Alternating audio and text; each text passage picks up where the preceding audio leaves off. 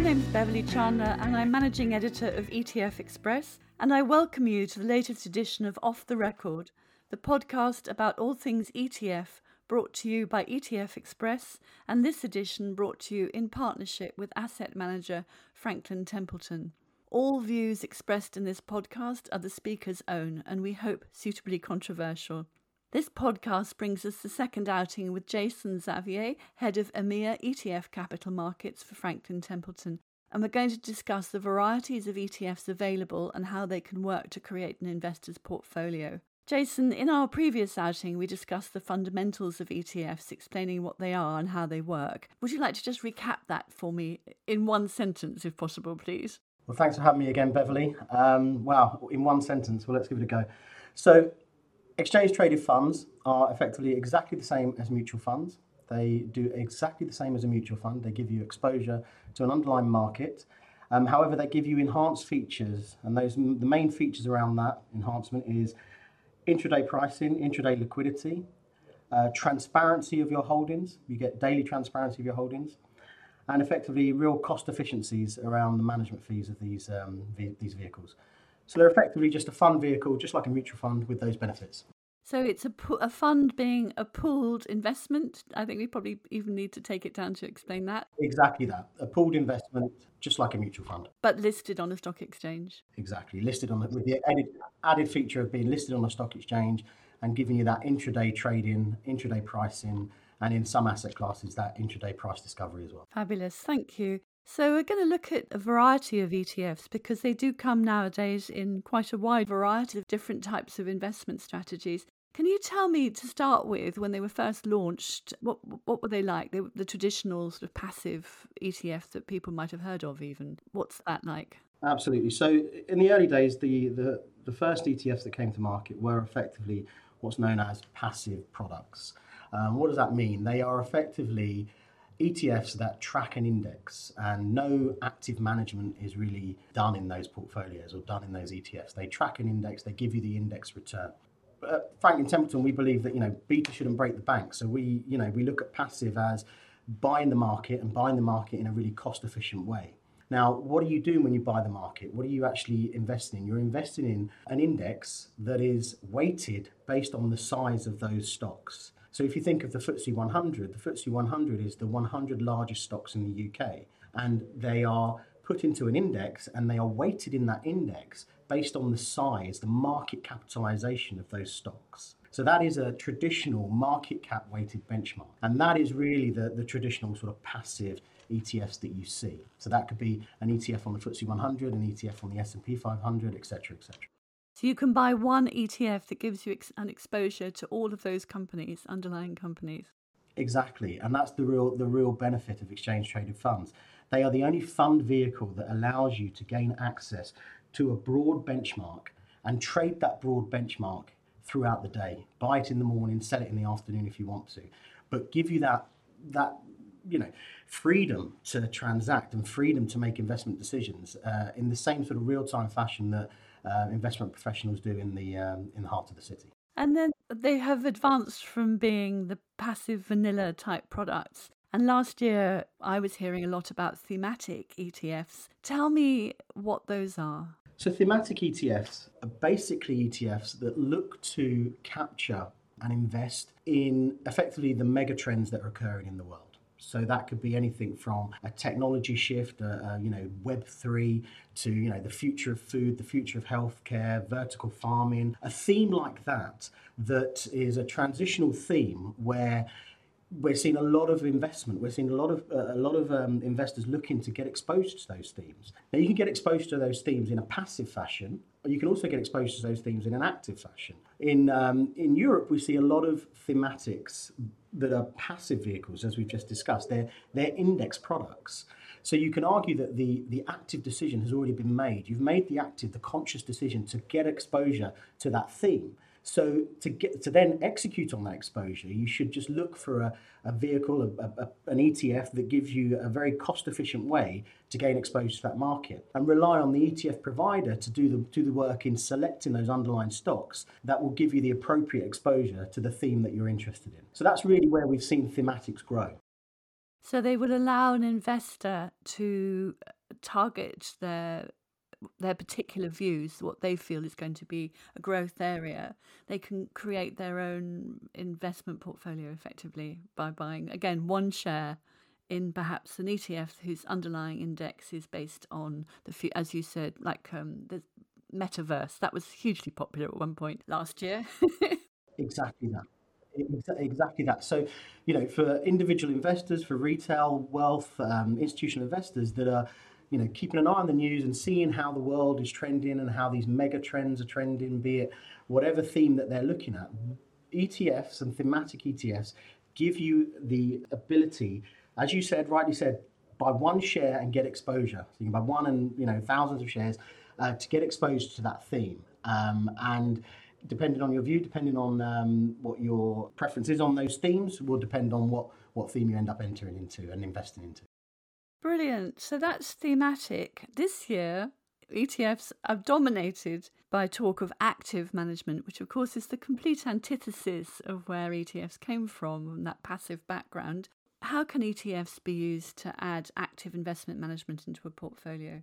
Beverly, this is a really exciting time for ETFs. You're seeing the transition as we move from passives into, we mentioned it before, Franklin Templeton, we believe beta shouldn't break the bank, right? We also believe that passive doesn't necessarily mean market cap, right? It doesn't have to be, as I described before, just weighted on the largest stocks. You can have alternative weighting schemes. Equally, active insights can be put into a rules-based index ETF. But now we're transitioning, we're seeing that move to active. And this is the really exciting part. And this is what gets us excited at Franklin Templeton, because specifically within fixed income, we have now seen how fixed income ETFs have taken a over-the-counter market structure and for the first time put an over-the-counter market structure on an exchange and allowed price discovery within bonds. So you have a lot of passive bond ETFs in the marketplace. The real step change now is to see that we're now seeing a lot of active fixed income ETFs. And the active fixed income ETFs, that layer of price discovery that you bring as a result of the ETF wrapper is hugely powerful for active fixed income ETFs. So we're seeing more and more active management, active fixed income ETFs come to the market. And for me, this is a real step change. This is taking, again, that price discovery and really giving it to end investors. And I've commented on this before.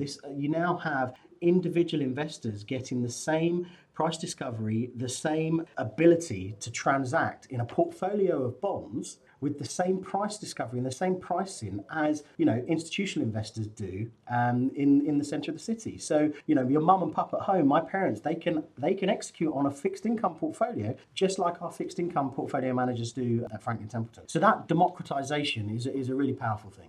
And explain to me what you mean by price discovery in that context. Why do you get better price discovery on bonds if you're in an ETF? So again, it comes back down to the fundamental market structure.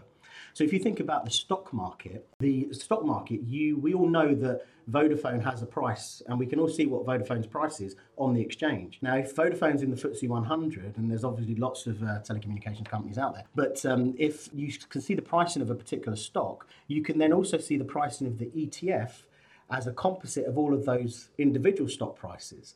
But if you look at the bond market structure, there's no centralized exchange for you to get the price of one particular bond. But to get a price of one particular bond, you have to phone bond dealers and get a comparative price and get your best price. So the market structure, when I talk about the market structure, it's that fundamental difference between the stock market structure and the bond market structure. One being centrally cleared on an exchange and one being a bilateral market structure. Now, the exchange traded fund, and this is why it's so exciting, the exchange traded fund has taken that market structure, and as a result of the exchange traded fund pricing, you now get that price discovery of the underlying bonds. So let's keep it simple. Let's say that I have two bonds in my ETF, and I don't know the prices of the individual bonds, but I know the price of the ETF is 100, and I know that each bond has a weight of 50%. Well, I'll know that the price of the underlying bonds are 50 and 50. So that price discovery, we didn't have that before. And it's the exchange traded funds that has really given us this. And we've seen that accelerated in the passive fixed income ETF space. And now we're seeing how a lot of investors, asset managers, they're seeing the benefits of this vehicle within the active fixed income space as well. That's a fascinating new development. Are there any other types of active management that you're seeing coming through now in ETFs, which is a new phenomenon? Well, we're seeing active across the board as well. We are seeing multi-asset solutions. We're seeing, the US lead in this space. So we're seeing a lot of equity multi-asset solutions being launched in the US in the ETF vehicle. For us in Europe, it's really about the active fixed income that we're seeing grow. And again, for me, that structural change, that fundamental price discovery is for me the most exciting and the most appealing part of an active fixed income product. Another phrase that you hear in the context of ETFs is smart beta. Explain that. It sounds really complicated and a bit scary. So let's break it down. What is it? So we spoke earlier about market cap weighted indices like the FTSE 100. Now imagine an alternative. So again, at Franklin Templeton, we believe that passive doesn't necessarily have to mean market. It doesn't have to be the market. It doesn't have to be market cap. We believe that you can have alternative ways to weight your portfolio. So let's keep it simple. Let's talk about the FTSE 100 again. And instead of now weighting your stocks in the FTSE 100 based on the size of the stock, now let's say we'll base the weighting based on the dividends that they may pay. And the companies that pay a higher dividend will get a higher weight. Well, that's an example of an alternative weighted scheme, an alternative weighted product. But now imagine if you had not just dividends, but you had a price to book ratio as well. And you said, I'm going to take dividends and I'm going to also take the price to book and I'm going to give those to weightings of 50-50 and I'm going to rank the stocks based on just those two. Well, those two effectively are two factors. So now the more factors that you add to the weighting scheme, you effectively get what we call a multi-factor smart beta approach. So you can think of smart beta and multi-factor in a kind of similar way. So it's effectively saying that we're going to use an alternative weighting scheme to weight the portfolio, to weight the ETF, but we're going to do it in more than just one dimension. We're going to use a couple of different factors to then contribute to a composite weight of the portfolio. And the factors, are these the traditional investment factors that one's heard of? So growth. Exactly. Yeah, so I can't remember them all, but So it's the usual, the growth, the quality factors, the growth factors that you see in the stock, the quality factors that you see in the stock, overlaying that with momentum factors and with volatility factors. And look, at Franklin Templeton, fundamentally, we are an active house with fantastic research-driven fundamental stock picking capabilities. So when we look at the multi-factor smart beta, we take that decades of expertise in active management, and we believe that those insights can be put into a rules-based index product in an ETF form. Okay, so another area that we hear a lot about with ETFs and in fact in investment generally is the rise of sustainable investment using environmental, social and governance, the ESG filters. These are increasingly important to investors, obviously. How can ETFs help them achieve investment in those fields? Absolutely. We're seeing more and more investors utilize these products to not just be a satellite of what they're doing. This is really coming into the core. And so we're seeing a lot of investors now look at options, be it either, as we said, through passive or through a sort of alternative index, smart beta approach, or even an active approach, to invest in sustainable initiatives. I suppose the key here really is to educate investors on the distinction between the two different kind of categories that we have. We have ETFs that you may hear that have an Article 8 disclosure on them. Article 8 funds and Article 8 ETFs effectively promote environmental and social characteristics. Okay, so there's a promotion there. There's something in those portfolios, in those stocks that are looking to help with the transition to a green economy. It could just be a revenue stream that comes from some research and development, but it's not at their core. Those stocks are not, solely doing something in that sustainable space. You might then hear about ETFs that have an Article 9 categorization, and those are really ETFs that have sustainable investments as the core of their objective. Okay, and Article 9, as an example, if you look at sort of green bond portfolios, green bonds are a fantastic way to get help in the transition to a green economy. And they are Article 9 because every bond that's issued is tagged to a green project. It could be a solar farm, it could be debt that's issued for a solar farm or wind farm or whatever it may be. They are directly contributing to that transition. So it's worth investors appreciating the difference between Article 8 and Article 9 and understanding, what the different ETFs are out there and using those for the outcome that they're looking to achieve. And so we've looked at a range there, the sort of what I'm calling the flavours of ETFs. How can an investor put those together to create a portfolio that meets their needs? Because you talked about tilting and almost like you can dial up, dial down. How can that work in a portfolio? Absolutely. So again, at Franklin Templeton, we believe that you have beta shouldn't break the bank, and you have active at the other side. And we believe that in the middle you have alternative indexing, outcome-orientated solutions. So depending on what your objective is as an individual investor, it could be to have a core and follow the market, but bolt onto that some alternative indexing because you want a yield enhancement or you want to get some extra dividends. Couple that with some active. So understanding the different ETFs and understanding what your objective is, there's an ETF to help you there. You could then say that I want to overweight a particular country, or I'm a global investor. I want to invest in a global portfolio, but I want to overweight with a particular country. I have a particular view on India as an example. Well, there's a single country ETF out there that can give you that overweight. Depending on your view, you may want to then say, well, I want to do that, but I also think that there's a good opportunity to get more dividends in a particular country, European dividends. I want to overweight dividends in this period. Again, so depending on your objectives, there's an ETF to help you, and there's multiple ETFs that can help you then build a kind of model portfolio for yourself to then manage your own objectives and your own goals effectively. And you could also manage them for whether or not you want to increase your income or your capital growth. Exactly. So whether you're looking for growth, whether you're looking for income, you could use them through a liquidity sleeve. We've spoken about that before, where, again, you may have your core holding and then you may say, well, I want to increase, I want to dial it up, dial it down. I have a view. Well, I'll use the ETF because I can get that intraday flexibility. I know that there's a budget announcement this week. I might want to, invest more in this particular region as a result, or whatever's going on.